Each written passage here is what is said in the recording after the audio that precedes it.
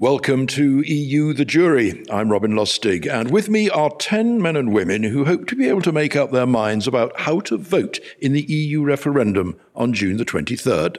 They're going to hear from 2 experts, question them closely, and then discuss among themselves what they've learnt. And you will be able to eavesdrop on their deliberations. They introduced themselves at the start of our discussion about the economy, so if you haven't listened to that one yet, perhaps it'd be a good idea to do so now before you listen to this one. I should point out that our jurors are not meant to be a scientifically representative sample of the UK electorate, although we have chosen them more or less at random. But this discussion is going to be about our sovereignty and our national identity. Will we be more British, more independent, if we vote to leave the EU? Our first speaker is Justin Protts, who is a researcher at the think tank Civitas. Justin Protts. So, for me, I'm going to talk about 2 things. I'm going to talk about sovereignty and why it's so important, and why it's relevant to the referendum debate. And then I'm going to talk about the EU and the UK in the international environment. So firstly, this is actually the first referendum we're going to have on the European Union. Previously, when we joined it, it was the European Economic Community, which, as the name suggests, focused mainly on economics. It has since then become a much more political union. It has grown and become more powerful. So, sovereignty is increasingly something that we're worried about. Decisions are made by the European Commission, which is the only body in the EU that doesn't have representatives that are elected. In the councils, you have elected representatives from each of the governments in the EU, and in the Parliament, we elect our own MPs. But neither of these bodies get to actually make or decide the laws that are going through the European Union. The European Commission is the only institution with the ability to initiate legislation within the EU. That means that people who are unelected are choosing the direction of the EU. And because of a ratchet effect, which means we don't go backwards, we always go forwards, the Parliament and the Council only approve or reject, but never get to legislate in contradiction to the Council. It means we're moving in one direction and one direction only. And that is not returning power to the people of Europe. It is taking it further away from the citizens of each of the countries, where we're having less and less influence on the politics around us. So the referendum is in fact probably the last chance for the UK as a nation to exert its sovereignty over Europe, over the EU, I suppose, not Europe. And whether we vote to stay in as a vote of support for the European Union or we vote to leave, it will be an opportunity to prove that the electorate is involved in the EU. But this is a once-in-a-lifetime opportunity. So this is the last time that's going to happen, potentially, for any of us today. And so we have a government that is making laws, that is passing regulation, that is changing our political environment, and this is the only chance we're going to have to vote on it in the future. If we leave the EU, that won't be the case. If we leave the EU, the UK government, every 5 years, we will get to remove them. Every 5 years, we will be able to hold them to account. We will know who the politicians are. In the European Union, we don't know who they are. We don't know who is in the European Commission. Who in this room would be able to list even half, say, of the European commissioners? I, for one, would not. They are our elected representatives. They are the ones sitting around the table making the laws.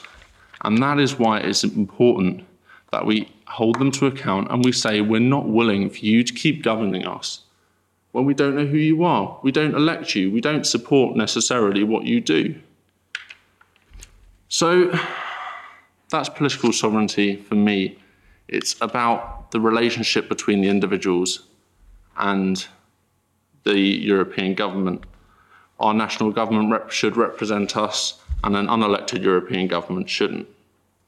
As for the international stage, a lot of people are worried we're going to become an inward-looking protectionist country. I think that's doing the UK a serious discredit. We've always been an outward-looking country, and at the moment, the EU is one of the most protectionist group of countries in the world. We were held to ransom last week, potentially by France, who's no longer willing to make a trade deal with countries in South America. And that's France holding back 27 other countries from trading freely. The UK outside the EU will be a member of the UN, the OECD, the WTO, the G7, the G20. We're not an irrelevant small country that's going to stop communicating with the rest of the world. We have a seat on the UN Security Council. If we're going to want to build trade after we leave, we're going to have to actively take part in all of these communities. Our financial services are quite often discussed as the pinnacle of financial services around the world. We will be listened to on our regulation, and that we will take part, as we have done previously, in OECD meetings to help discuss these things and help regulate on an international level. We're part of the Council of Europe and the European Court of Human Rights. That's a European organisation that represents 47, not 28 countries. And in that, we are not having our sovereignty eroded. It is an intergovernmental organisation where we talk and we discuss. So my theory is coming to a conclusion. We're represented in an organisation by people who are not elected. The laws we pass are passed by people who we do not know. And if we're worried about leaving that and then becoming an internalised protectionist country, we should have nothing to worry about. The UK hasn't been that historically, and it probably won't ever be that again. Justin, thanks very much for that. Can I just take you up on one thing you said? You said the commission, made up of unelected people, are the people who make the laws. But it is, in fact, the council, isn't it, on which each EU government is represented, that has the final say. The council, along with the parliament, have the final say, but they don't have... It's a one-way street. Only the commission can introduce the laws, which mean only laws that the commission approve of can ever be passed. And so the commission is not going to pass laws that diminish their power. They're not going to pass laws that make it the case that the European Union is less relevant in certain areas. They're only going to pass laws that improve the power and the structure of the EU. They're only going to pass laws that benefit what they see as the European movement. So they're not going to act in national interests. The other question I just wanted to ask before I go to our jury, the nature of sovereignty, it is now often said, has changed in the modern world, and that no nation can survive if it insists on total sovereignty. In other words, it insists on making decisions with no look at all at how it affects its neighbours, how it affects its trading partners, how it affects other nations. You can no longer be, so it is said, a truly, totally, 100% independent sovereign nation. I think that depends on your view of sovereignty. I think sovereignty is widely there are different definitions of sovereignty, and there's sovereignty in the strictest sense of who has the final say. And in reality, we're no longer truly sovereign because nobody can be truly sovereign. You have to work with your neighbours. You have to discuss things with NATO for security reasons. You have to discuss things at the World Trade Organization in order to have a free trading environment that's successful and works internationally. But the difference is about power, influence, and legitimacy. Can we really claim to be a politically legitimate country when our government can be overruled by a majority group of countries elsewhere in Europe? That is not a sovereign government in the UK if a bloc of countries elsewhere can determine our policy. OK, let's go to the jury. Questions. Max. Who appoints EU commissioners? The EU commissioners are appointed, there's one from each country. They are appointed by the President of the European Commission, who is, in effect, the only source of elected member of the Commission. The Commission President is nominated by the Council, the heads of state, and then approved by the European Parliament. Then he chooses from each country a commissioner and assigns them their brief. And those people are not ever held accountable to an electorate. Other than the European Parliament, because the European Parliament has to approve each commissioner, doesn't it? The European Parliament doesn't approve each commissioner, it approves the Commission as a whole, and has only ever once threatened to remove the Commission as a whole, and instead they resigned. Okay, lots of people want to speak. I'm going to go round. Simon?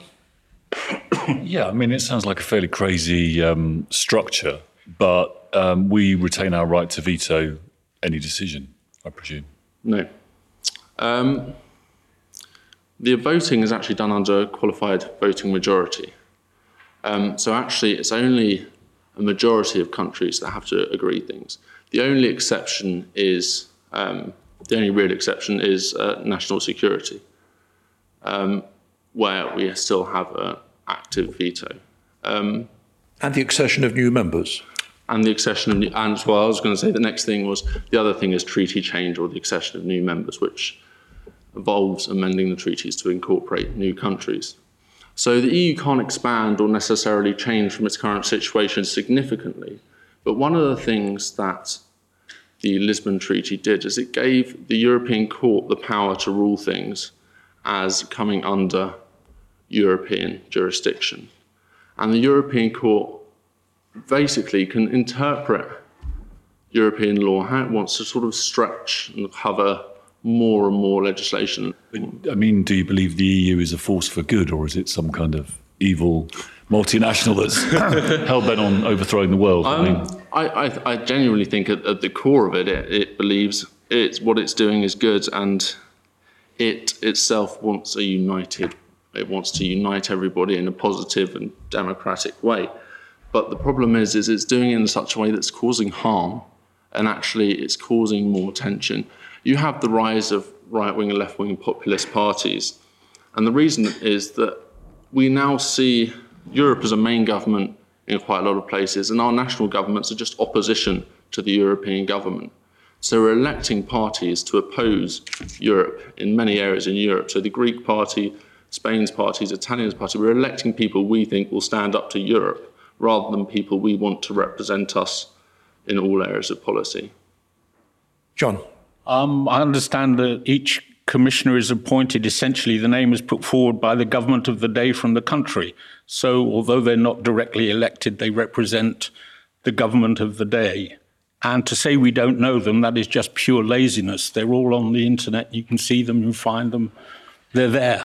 But it's not laziness on each individual's part, it's laziness on the whole of UK society's part. We're just not, truth is UK society isn't that interested in European politics. We are now because we've got a referendum coming up, sure. But I go to other places in Europe and they'll talk about what the Commission's doing and things like that. But actually, the media didn't report heavily at all on the election of Jean-Claude Juncker to the President of the Commission.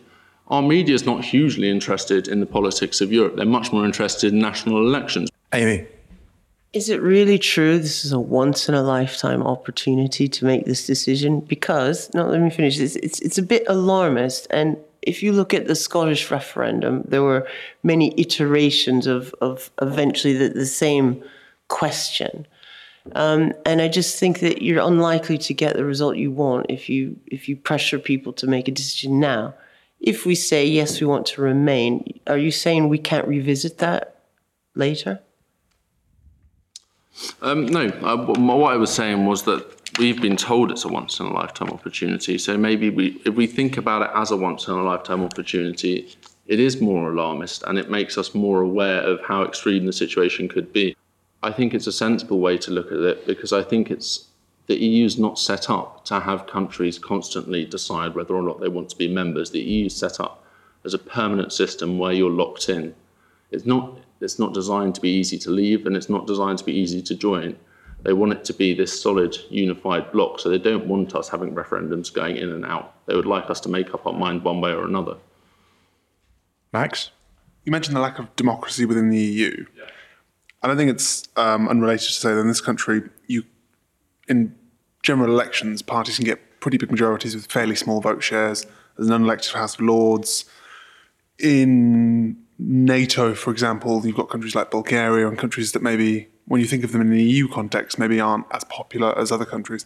And we are treaty bound to defend these countries. There's a lot of instances in British life where democracy is not absolute. Do you not think there are any positives to the EU that are sort of worth paying the price of having a little bit less democracy for? Because we put up with it in lots of other places. We can put up with not having democracy being perfect because we know in the end we can easily, every 5 years, remove whoever's in charge. We don't know when we'll get to remove whoever's in charge of the EU because we don't have that control. We have elections for the European Parliament, but actually you have effectively a fixed system of European politicians who are all driven by this idea of a single, unified, politically, socially, economically unified Europe. And that's not going to change. I'd be interested in getting your take. You referred to it briefly earlier on the whole argument about Britain's place in the world and its influence in the wider world if it weren't a member of the EU. The government's leaflet, which it has sent to every household in the country, says the UK is a strong independent nation. Our EU membership magnifies the UK's ability to get its way on the issues we care about. You don't think that's true? No, I think it's true that the EU has more clout with us in it, but the UK doesn't have any more clout for being in it. The UK just contributes to this system of Europe. And because we are one of the biggest economies in the EU, but one of the biggest economies in the world, we contribute a lot to the EU. And so it would, one of the downsides of leaving would be that the rest of Europe would suffer to a degree, unfortunately. And become less stable, even less stable? I think actually it would probably have an opposite effect because they would lose one of their biggest opponents of further integration. So it would actually allow EU to sort of unify over integration and move further on in that direction. Another question? I'd be interested in your feel for this question of Britain's place in the world and its influence in the world, whether it matters to you, whether you think Britain should have a major role to play in international affairs, whether being in the EU helps it in that respect, hinders it. Matt, thoughts? I kind of agree with the speaker. I think Britain being in the EU bolsters the EU, not the other way around. We had an empire, and all the rest of it, but all of that's gone. We are in the world where we are. We're a fairly sort of powerful country still, but other countries will overtake us, no doubt. We've still got a lot of soft power in the world. We've got the English language and so on. I'm in favour of democracy. I'd like local democracy. I'd like on a very local level, if possible, much more local than we have now. And I think the internet affords that kind of thing. I think we should explore that. I don't like, therefore, being governed by a super state hundreds of miles away. John, you've got a very world view. You've lived in different places. You've travelled a lot. What should Britain's place in the world be, in or out of the EU? We have a position in the world which is a historical legacy from our history, some of it reprehensible, in fact, but nonetheless we have it. We're the fifth biggest economy in the world, so we have that position.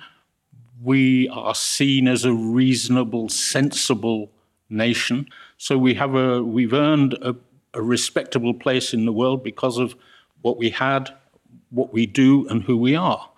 And we can only maintain that by continuing on the same path. And I believe that being part of the EU supports the view that we are a sensible, committed nation. Yes, Denise. What I'm kind of beginning to think is this kind of nationality identity thing is much more down to our responsibility and the negative effect and choices that the media chooses in terms of how we see ourselves and how we're portrayed. It just struck me that if we're in the EU, isn't it in our control to start having these conversations and making it a bigger part of our agenda, if that's what we want in terms of identity? I have no problem with the immigration issue here. I think we are a very tolerant country. But I get frustrated with the media. I get frustrated with their choice of how they portray this country, how they portray the EU, and how they are essentially taking away our power from us. And the fact that the government and the people of this country, for some reason, have chosen not to have the energy that we should be having. This is not about being in the EU. This is about us and how we're managing things. Justin, your thoughts on that? Just quickly on having the energy point, I think a lot of it is because we don't have as much, because our government doesn't have as much control as it would like, that it can't always have the energy because it finds that actually that's something the EU deals with. They don't deal with that. Or the EU will overrule them on that, so they don't want to push for that. And that's one of the things you're saying, what is the problem with being in this big organisation, is that our national governments struggle to get passionate about anything, because if they do, they get slapped down by the European Commission and say, we'll get there eventually. The political reality of it is it's just not worth the hassle trying to disagree with Europe. Justin Protts, thank you very much indeed. Our second speaker is Simon Hix, who is the Harold Laski Professor of Political Science at the London School of Economics and author of a book called What's Wrong with the European Union and How to Fix It. Professor Hix. Thank you very much. I should also say that I'm a senior fellow for a programme of the Economic and Social Research Council. That's the British Social Science Funding Council.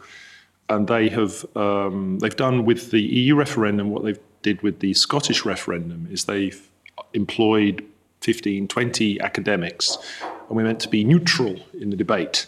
And we're meant to engage, and I've been doing a lot of public events and town hall meetings and speaking in sixth forms, and I'll be doing more in the coming weeks.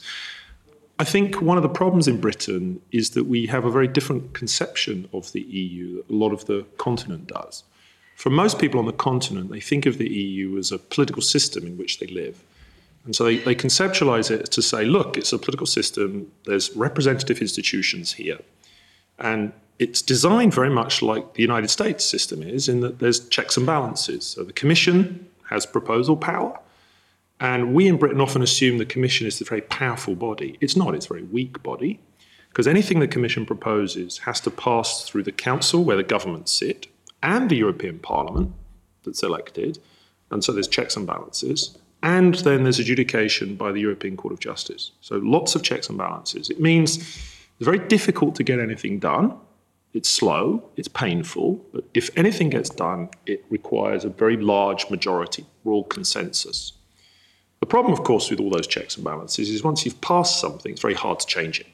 So think of like the US, it's very hard to change healthcare or gun control. It's the same in the EU. It's hard to change the cap once it's passed because of all these checks and balances. But it does mean that when policies are adopted, they, on average, tend to be quite centrist. And what we know from public opinion research in Europe is the further you are from the political centre, the less you like the EU. So, on the radical right, they don't like the EU and they see it as some kind of socialist plot against. And if you're on the left in France, they see it as some kind of Anglo-Saxon neoliberal plot against the French workers. So it's if either of those, the radical left or the radical right, liked the EU, then we should be worried. That's my kind of view of this. It doesn't really feel that democratic. I mean, we elect the MEPs who sit in the European Parliament, and we elect our governments who sit in the Council, and the Commission is chosen by the governments and the European Parliament as an indirectly elected body. But we don't have a sense that there's a kind of democratic politics, that there's a kind of contest for power or contest for the direction of the policy agenda. When we think of democracy, we think we're having a choice in an election about our future. Is it going in this direction? Is it going in that direction? And once we've elected these people, we can watch them govern and we can throw them out. Well, it's kind of indirect.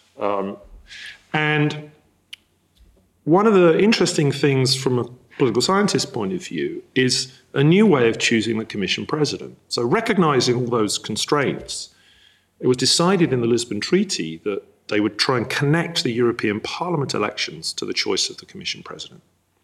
And so this led the European parties to put forward candidates for the Commission president. We got in the lexicon, in the British language, a new German word, Spitzenkandidaten, which means lead candidate. And what was kind of frustrating for me was how this was absolutely ignored in the British political debate and the media. And so this was not the case on the continent. There were live TV debates between the candidates. There were campaign posters in Germany and France and Holland with, the pictures of these Commission president candidates. After the election, the centre-right got the majority, and Merkel was then hugely under pressure to support the candidate of the centre-right, which was Jean-Claude Juncker. And there'd been no campaign or no debate or anything in the UK. So we saw this in Britain. It was seen as this was a usurping the power of the government to choose the Commission president. And that was the narrative we had here. And I think that was a bit of a misreading of the media. Okay. Are we isolated in Europe? On the one hand, a lot of the way the EU works is actually British design. We designed the single market, so we have a single market on a continental scale. This is a remarkable achievement. Free movement of goods, services, capital and labour in a market of 500 million people. A lot of other regions of the world are very jealous of that achievement. I'm very lucky to be invited to go and advise Southeast Asia and Latin America and try and tell them how they could do the same kind of thing. And one of the things to achieve a single market on a continental scale is designing a set of institutions to govern it. And a lot of other regions of the world can't get off first base. They can't get beyond the idea that you have to have somebody who's going to propose law, and you have to have a court who's going to enforce the law, and you have to have some kind of checks and balances in decision-making. It's very British design in the fact that enlargement was a British project. We've had liberalisation of services, a very liberal single market, a very deregulatory policy agenda. But more recently, Britain feels increasingly isolated. We're not in the euro, we're not in Schengen. We look like we're increasingly outvoted in the Council. And there's been a lot of debate about us being increasingly outvoted in the Council. The data are the following. I looked it up. Between 1999 and March 2016, Britain was outvoted 57 times.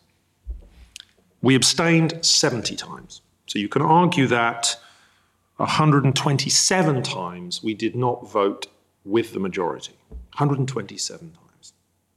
Do you know how many votes there were? We voted with the majority 2,474 times. So we voted with the majority 95% of the time. We abstained 2.7%, and we voted no 2.2%. Right? So it's true, we are outvoted. That means we have to apply laws that our government did not vote for. Some of our MEPs probably did, but our government did not vote for 127 things that came through the EU. Okay? But that's, you win some, you lose some. If you want full sovereignty, don't be in the EU is the point, right? If you want to be able to say no to everything, you can't be in the EU. That's the basic trade-off. Okay, let's finish there for now. I just want to ask you one question before we get to our jury. If the UK voted to leave, and if that led to the unravelling of the EU entirely, what impact would that have globally? If there were a fractured Europe, what would the consequences be? Yeah, I think the rest of the world has suffered so many times from Europeans fighting each other, dragging everybody else into it. It is surprising how there's no real leader anywhere in the world except Putin who really wants us to leave. Putin wants us to leave for two reasons. One is a very short-term instrumental reason, which is he makes the calculation, if the UK left, he could get rid of EU sanctions. Britain was the lead player pushing for Russian sanctions. And he's made the calculation, if Britain leaves, I can get rid of EU sanctions. I don't care if the Brits sanction me, who the hell are they? But if the EU sanctions me, that's a big thing. The second thing is he really wants to meddle more and more in Eastern Europe. And the country that could suffer the most is Latvia. Latvia's got 25% Russian speakers. They're a member of NATO. And we could see similar things in Latvia to what he's been doing in the Ukraine. So, he's making the calculation. If I can really disrupt this European project, I can increase my influence. So, if the EU collapsed, I honestly think a lot of countries would rebuild it, a lot of it more or less the same, or try to. It is sometimes said that the UK's political culture, its political traditions, its political mythology are intrinsically different from continental Europe's. We're an island nation. We haven't been invaded for over 1,000 years. We fought 2 world wars to save Europe from itself. We're just not like them. It's true to some extent in that our political culture is very different to the political culture of, say, Germany or France or Belgium or Italy or Luxembourg. They have where there's a very strong European identity. They see Europe as an ideological, as a political project. But it's not true that to say that we're unique, because Sweden is very similar to us. Denmark is very similar to us. I think a lot of states in Central and Eastern Europe are very similar to us, where they threw off the yoke of the Soviet Union and they don't want to then suddenly be part of some new empire, which called Europe. So I think there is a clear distinction in political cultures in Europe between a group of nations who see the EU as a fundamentally a political project, and a group of nations who see the EU as in more instrumental ways. We've had to build this thing because that's the only, if we want to create a market on a continental scale, which is ultimately what this is about, we have to build a set of institutions to govern it in a very kind of pragmatic way. Let's go to the jury. Questions. Matt?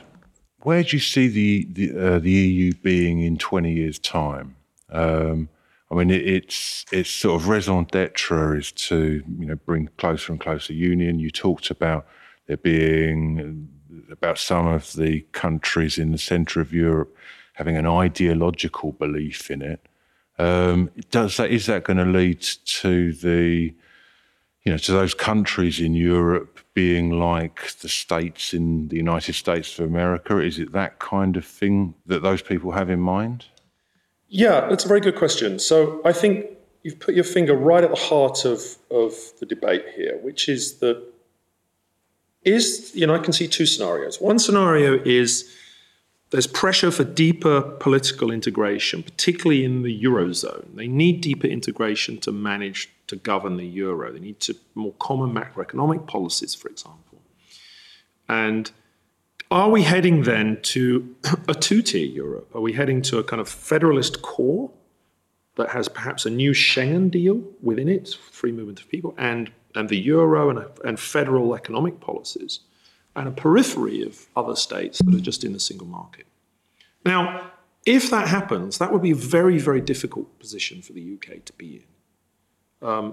It's very difficult being on the second tier, particularly if the others are governing, really, the EU. But another scenario is the EU has done enough to save the euro. They've actually put in place some architecture to do it. And there's no real appetite amongst the net creditor states, so the Netherlands, Germany in particular, Finland, to build deeper federal union. And if it does, then maybe that's the time we really should be making a choice about whether we want to stay in or not.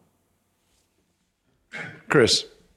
Yeah, what was really interesting, what you said was that the EU is designed to be centrist. So by that logic, the fact that we're having an EU referendum is a sign that the EU is working. I'm in favour of us having a referendum. I think it's important because I think there's been a ratcheting of the process of European integration. A lot of countries had a referendum when we created the single market in the Single European Act. And a lot of countries had a referendum when we had the Maastricht Treaty, which committed a lot of countries to the euro.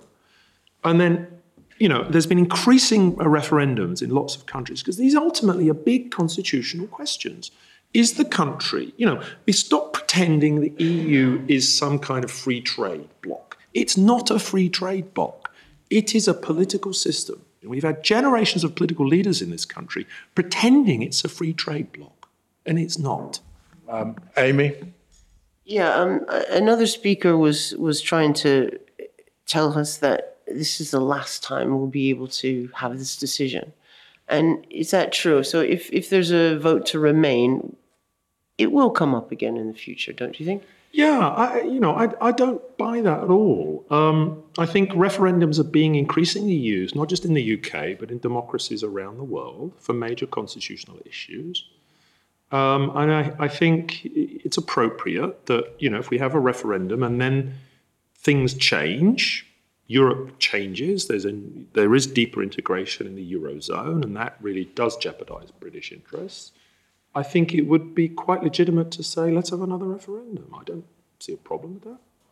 I just wonder, we've had 2 days of it where the Brexit, those who are arguing for Brexit often find it difficult to visualise what comes after a vote for Brexit. And those who want to stay in are obviously, they've got loads of evidence to evidence what they're saying. I'm just curious to know, do you think our hankering for Brexit is more sentimental and predicated on this belief that we were once great and should be great independently again, more than any other argument?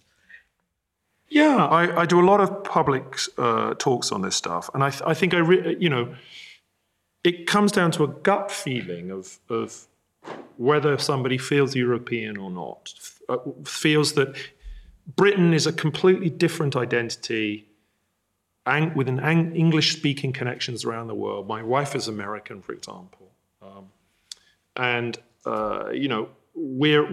identity is with the Anglosphere.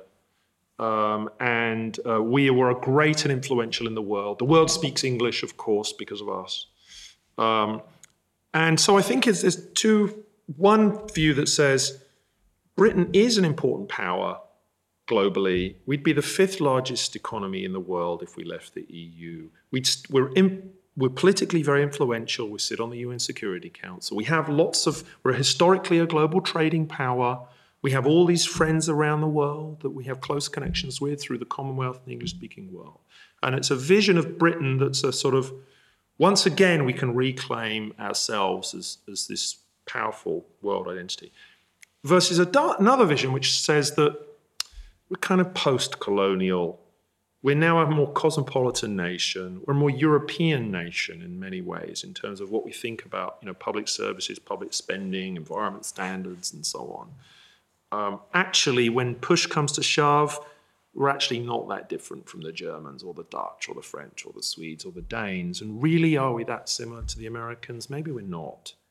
And we're medium-sized in our aspirations. And so it's okay for us to be part of this European framework. I think we'll leave it there. Simon Hix, thank you very much indeed. So let's see what you all made of that. Let's start with sovereignty, the idea of Britain as an independent, sovereign nation. Having heard those 2 speakers, where do we stand? Max, can Britain be the kind of country you want it to be while it's a member of the European Union? After these debates, I don't know what leaving will really accomplish. I think the best case scenario of leaving is that we get back to basically where we are now. And I don't think it will solve our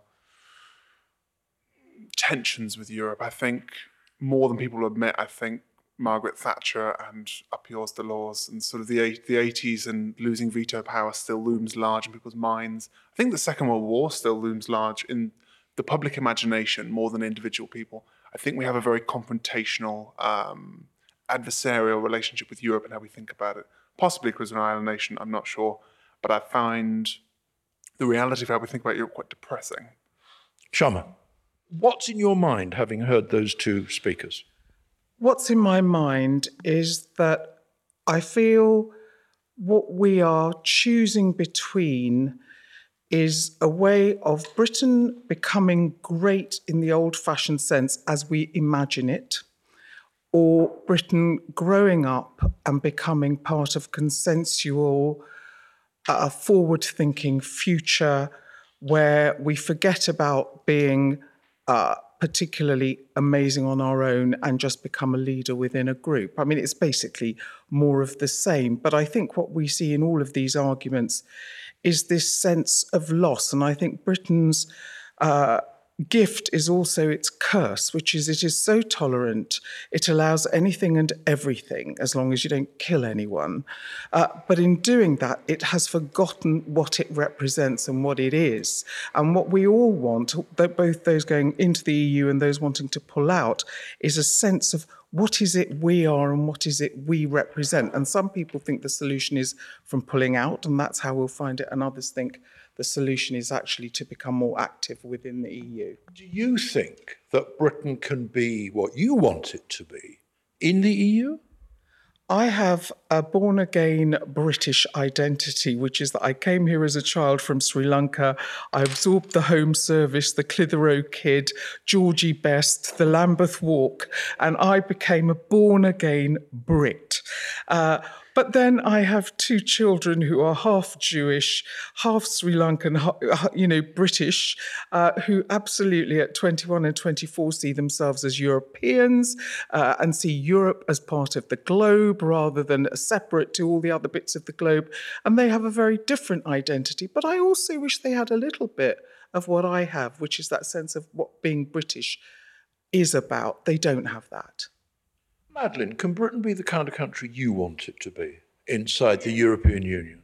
I don't think it can be. And being, on the older side of the voting timeline, I just, to me, Britain was Great Britain. I get really upset when when you have to export stuff to France, the second language the first language has to be French because they don't want to speak English. And I like being British, and really I'm not bothered about anybody else. Nadia? I don't know. I can see us in Europe, but I do think there's things that need to change. I also am concerned that I think what you said, Max, about things need to be more local, and it worries me that it's so far away and it will take even longer to get things that we in Britain need, and I think that is a big concern. It sounds wonderful on the surface, but you're just making it further away, aren't you? And we already have trouble, as it is in this country, trying to get things sorted out. So I'm still unsure because of that. And, that's all I can say, really. Chris? Personally, I probably resonate with Shyama was saying about her kids. That I've grown up in a world where being British is actually being part of Europe, and I've had lots of experience across Europe, travelling Europe, all this stuff. So for me, my identity is British, yeah, but you don't have one identity. We live in a world where we have multiple identities, we have different experiences, and we're different people in different scenarios. And I'm British, yes. I'm also from Romford in Essex. I'm also an Essex boy, an honorary Yorkshireman, and a European. So for me, the multiple identity thing is what makes our sovereignty not an isolated identity as British. Amy? As somebody who looks at us at least with half of the eye of an outsider, what do you make of this debate about sovereignty, about national identity? Does it sound very curious to you, or do you identify with it? It sounds a bit childish at times sometimes, because let's face it, what if you went around the world and asked every country, can you be great or can you be greater? I think what you'll find is that at this particular moment in time, no country is feeling particularly great. What are we talking about? We're fifth largest economy in the world. What is wrong? What is broken? If it's not broken, don't fix it. Matt? The thing that I took from it was the statement that Simon Hix made about the EU being a political state. Political system. Okay. But when we joined Europe, it was for economic reasons. It's morphed into a political thing as well, and it's only going one way. I don't feel that those who run the EU are very open about their intentions, but maybe they should spell it out. Maybe they should just tell us all, look, the United States of America is our model. That's what we're going for. And your countries are going to become less and less relevant. Denise? What are we trying to protect that's actually in danger? So I'm not saying I've got an answer, but I suppose what I'm bringing up, what it is the struggle between the empire issue, and which brings along some arrogance, and also the fact, and I take the point of we're looking to our youth now, and I'm much more persuaded that we need to go into the future with the young people more so. I think the worst scenario would be if we vote to say yes, stay in, and we don't do anything else. That's my worst scenario. I think it takes time, and it's a generational. I think an older generation like my parents have a different view of Britain's place within Europe and what even Europe is. And maybe your children, for example, they clearly have a very different idea about who they are and what Europe is to them. So I think if the EU was smart, it would actually put the brakes on slightly of some of the integration which people are terrified of. And I think gradually over time, the aim of making everyone stronger together within Europe actually is possible.